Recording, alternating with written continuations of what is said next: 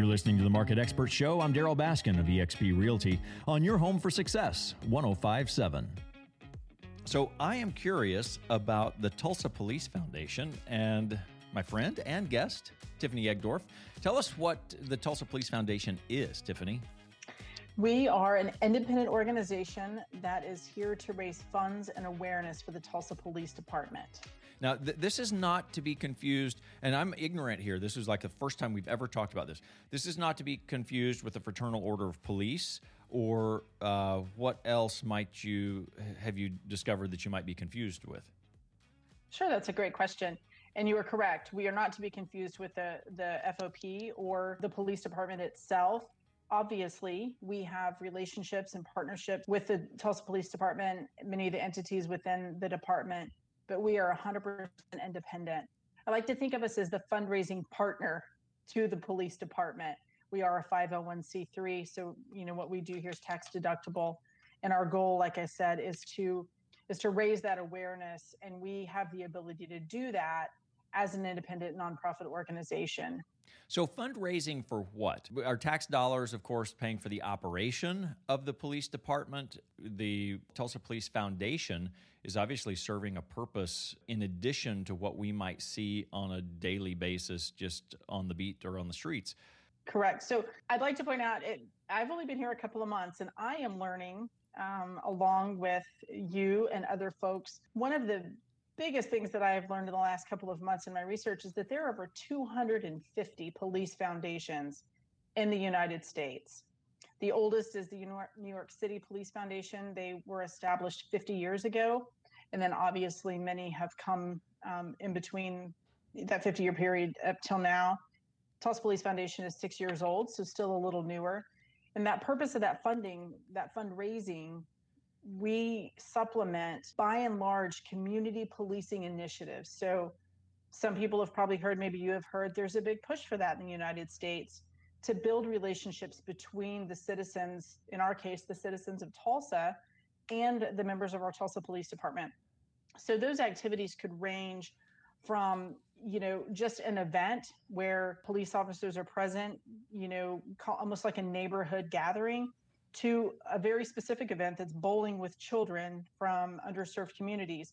Those things don't have funding within the city budget. And so, again, that's just one small example of something we would fund, in addition to potentially equipment, if there were a need for equipment that doesn't fall within the regular scope. And then, again, other initiatives that we have either previously participated in or plan to participate in the future. Talking to Tiffany Egdorf with the Tulsa Police Foundation, you start talking about this and all kinds of things come to mind. I almost don't even know where to go. I needed something bigger than a little sticky note to write my ideas on. I think about Hope Valley, the 61st and Peoria area, and some of the community policing strategies that have been employed there. That's been a high crime area historically.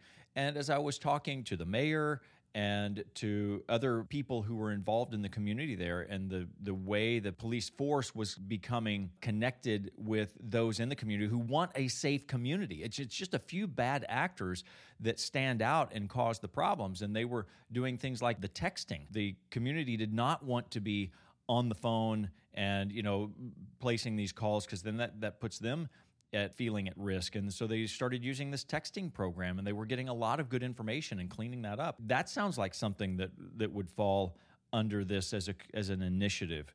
And then no better time than now, when the police force, we have such high regard for our police officers in almost all instances, except for some vocal people who are kind of coming to attack that, and it's not good for our communities and the people who want safety in our communities. Now, I've just blathered all this stuff out. Talk about that.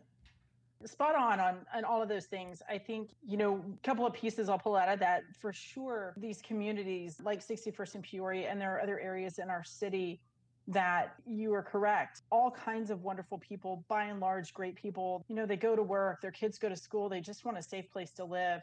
And the police officers that work those areas are building relationships in those apartment complexes, in those neighborhoods, and they want to be able to help provide that safe place. And one of the ways to do that through something like the texting initiative and just one-on-one building relationship, maybe it is, officers, one thing that they like to do, simple, if they have the time, roll into a place that is part of their normal beat, pull a couple of basketballs out of the trunk and just do a very basic game of pickup with the kids that are hanging out there.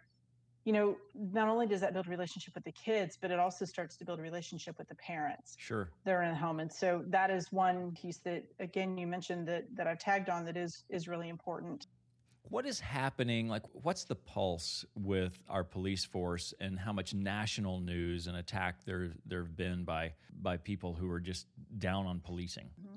I think, I'm not a scientist and I don't have tons of statistics in front of me, but what I do have is interaction with our Tulsa police officers on a fairly regular basis, and certainly not every single one, but a good number. And what I see that I'd like for people to remember is that they are moms and dads and brothers and sisters and husbands and wives, and they've chosen a career that they are passionate about, just like we have all chosen careers that we are passionate about.